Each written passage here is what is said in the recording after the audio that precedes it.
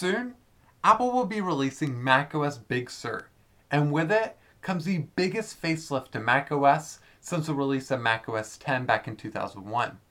Love it or hate it, macOS will start borrowing the design language of iOS, including iOS's boxy icon style. However, icons are one of the few things in macOS you do have the power to customize.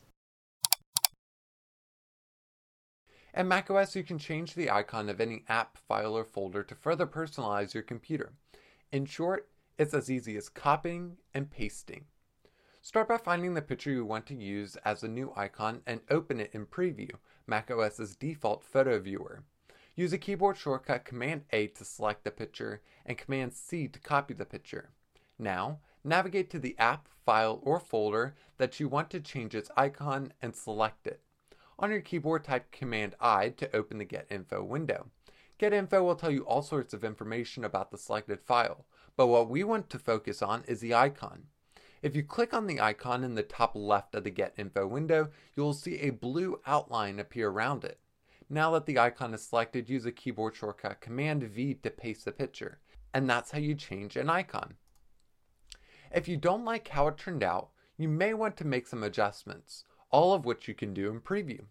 One thing you can try is cropping the image to focus more on the subject. To crop, use a keyboard shortcut Command-A to select the image, then use the blue dots around the image to select the parts you want to keep. Once you've made your selection, use a keyboard shortcut Command-K to crop the image. Under the Tools tab, there are many other properties you can play with, such as color adjustments, size, and annotating.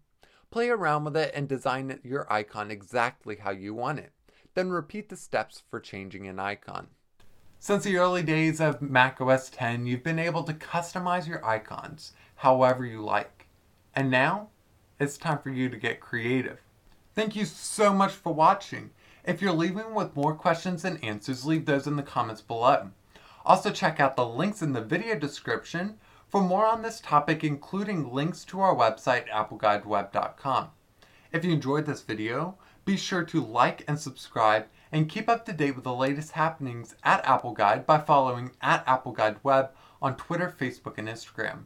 Find our Apple Guide podcast anywhere you listen to podcasts. And once again, thank you so much for watching and see you next time.